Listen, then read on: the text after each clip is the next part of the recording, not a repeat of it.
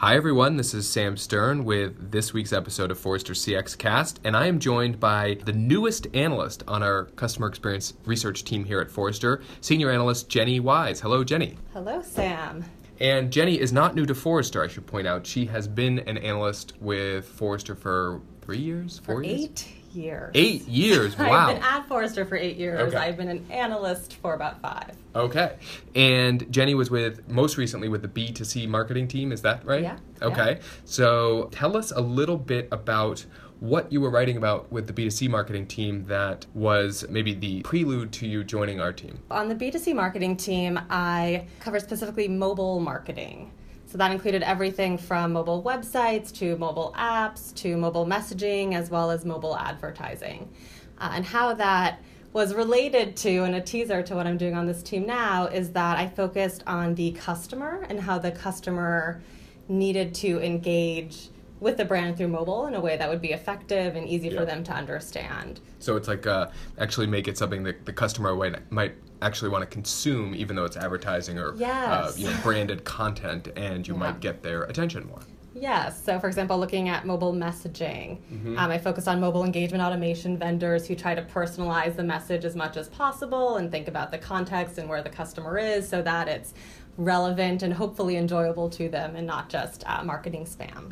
Okay, great. So we have lots of listeners interested in mobile experiences, delivery of their services or content through mobile. Is there a report or reports of yours that if our readers are wondering what you've been doing all this research on all these years, where you would point them to start? Yeah, so I have a lot of reports. I guess the most interesting ones would be marketing for the mobile mind shift. Because what that does is it dove into how consumers engage on mobile devices, what they're doing on mobile devices, and what their expectations are from brands. Right, so they want that message to be relevant to them and personalized and contextually aware. And so then as a company, how do you craft a strategy that provides value to that customer in that mobile moment? So that's one interesting report. Another report that's interesting that was a little less mobile specific but comes out of mobile is that mobile begins to enable all of these other emerging touch points and tactics. If we're thinking about Internet of Things and conversational interfaces and bots. So I wrote a piece of research called The Rise of Intelligent Agents, which is looking at things such as Google Now and Amazon Alexa and the Echo devices, and looking at how those change ecosystems through which customers interact with brands, and looking at how that will evolve the relationships that companies have with customers. That's great. And Alexa, I think, is a good example of where you're going beyond. When you talk about mobile, I'm thinking about my phone, but you're talking about other devices, and it's at the center of this new ecosystem. Yeah, it definitely started with mobile when that was new and emerging when I started being an analyst about 5 years ago. But now we think about mobile as the mobile customer and how mobile is the connection point between all of these other ecosystems. Yeah, well, and we've talked about this in some of our other podcast episodes, but it's such a powerful bridge between, you think about the web experience and the physical experience, and, you leave behind your computer and go into the store, and mobile just completely obliterates that division, right? Because you walk right into the store with your phone, with the mobile app for that retailer potentially open, but also their competitors, or Amazon, right, who is everybody's competitor these days. So that's what you've been working on. We compressed 5 years into 4 minutes. What brings you to the customer experience team? What are you excited about, and what are you planning to focus on with your research? Yeah, so I always had an interest in that customer experience, which is why my research tends to look at the customer point of view of brand interactions. And so on the side, I was actually taking courses and ultimately got a master's degree in human factors and information design. High five to Bentley alum, fellow Bentley alum. Go Bentley. And so I actually spoke with you before getting that degree, so thank you for helping me get on this path. This is turning into an infomercial for Bentley's HFID program, but hey, we're just two happy, satisfied alum here. Yes. Yeah. What I focused on there was really the research and design aspects of human factors and information design.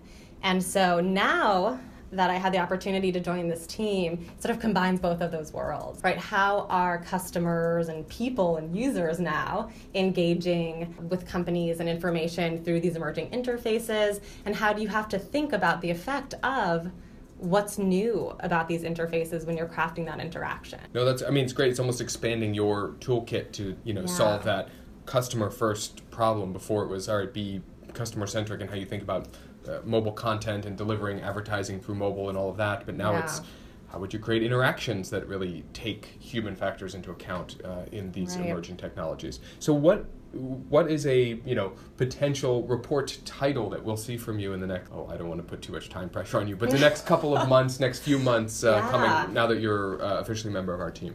I'll be tackling a few topics. Most immediately, I will be sort of exploring interaction design. That's a foundational component of all sort of UX practices. But it isn't something that I think people return to the foundations as much as they could when they sort of hear the hype about all these new technologies and merging interfaces. Yeah, so talk about that because, as you're sort of alluding to there, right, interaction design has been around for a while. So it applies now because people maybe are losing that sort of discipline with all these new technologies are coming in. Is that why you're sort of returning to it?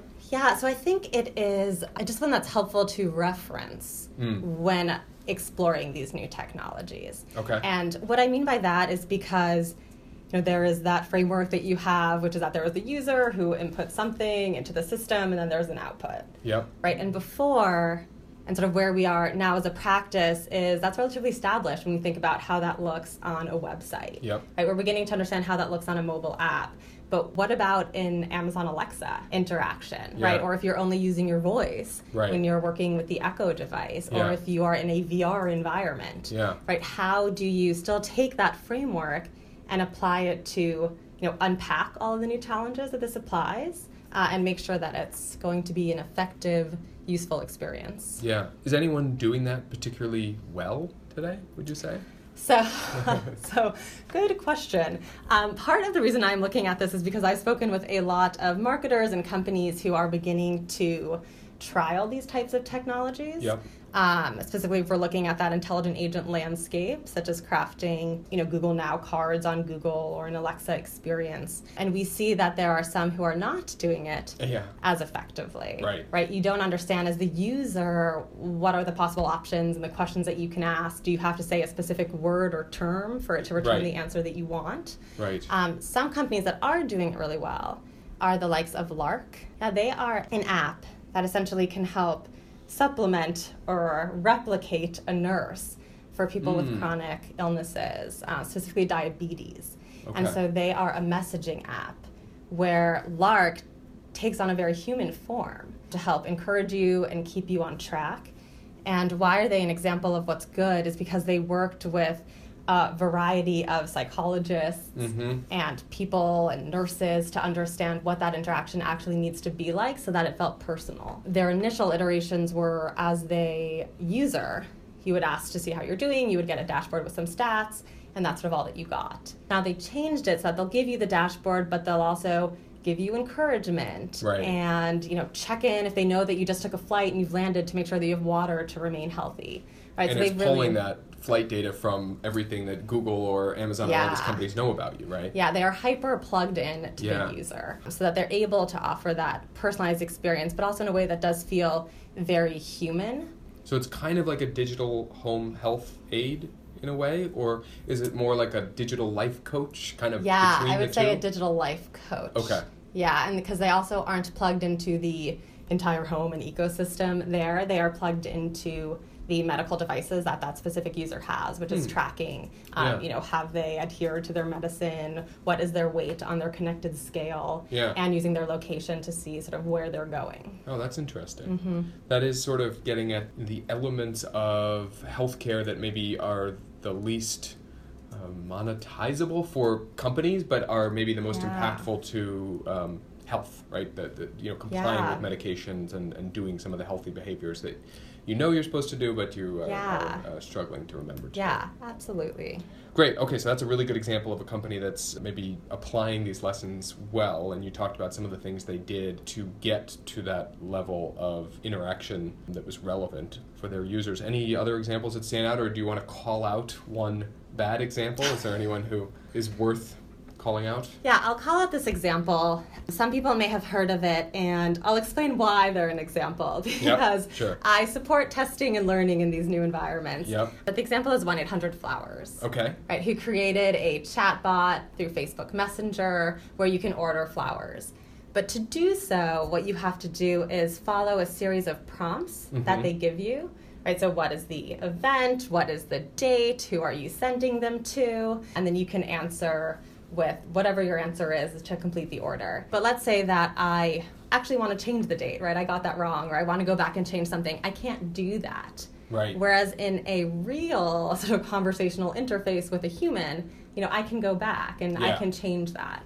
Right, and the other person holds a memory of what we've talked about before, or the other information I had in that order, which 1-800-Flowers isn't doing through that interface. Right. So essentially, what they've done is taken information architecture on a website, right, or a form fill, and put it in a chat interface, but it's not truly conversational. No, that's a great point. It sounds more like I need to start this form over again. I hit refresh on my browser and clear it out. Or, start the search over again if I need different dates on a flight. Yeah. Rather than, I told you that one detail. That one thing was wrong. I need to send them to her office, not to her home, or whatever it is, right? It's even more like that clearing the search, as you said, because in the form I can just go back and change it. Right. Here, I have to restart over, even though I can look up two messages ago and see that I gave them all this information, but that they can no longer apply it.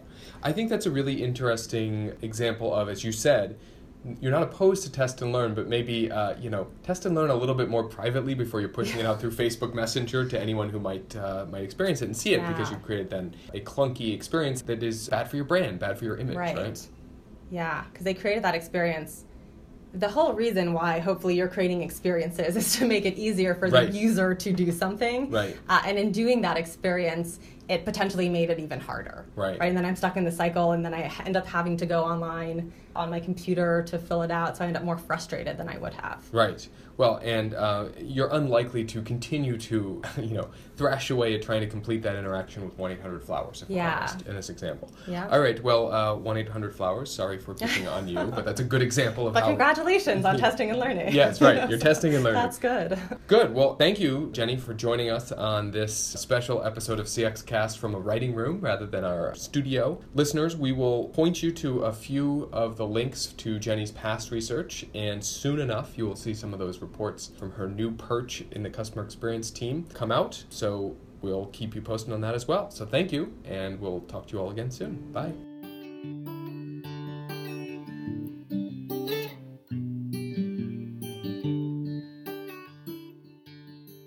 Thanks for listening. Remember, your customer's perception is your customer experience reality.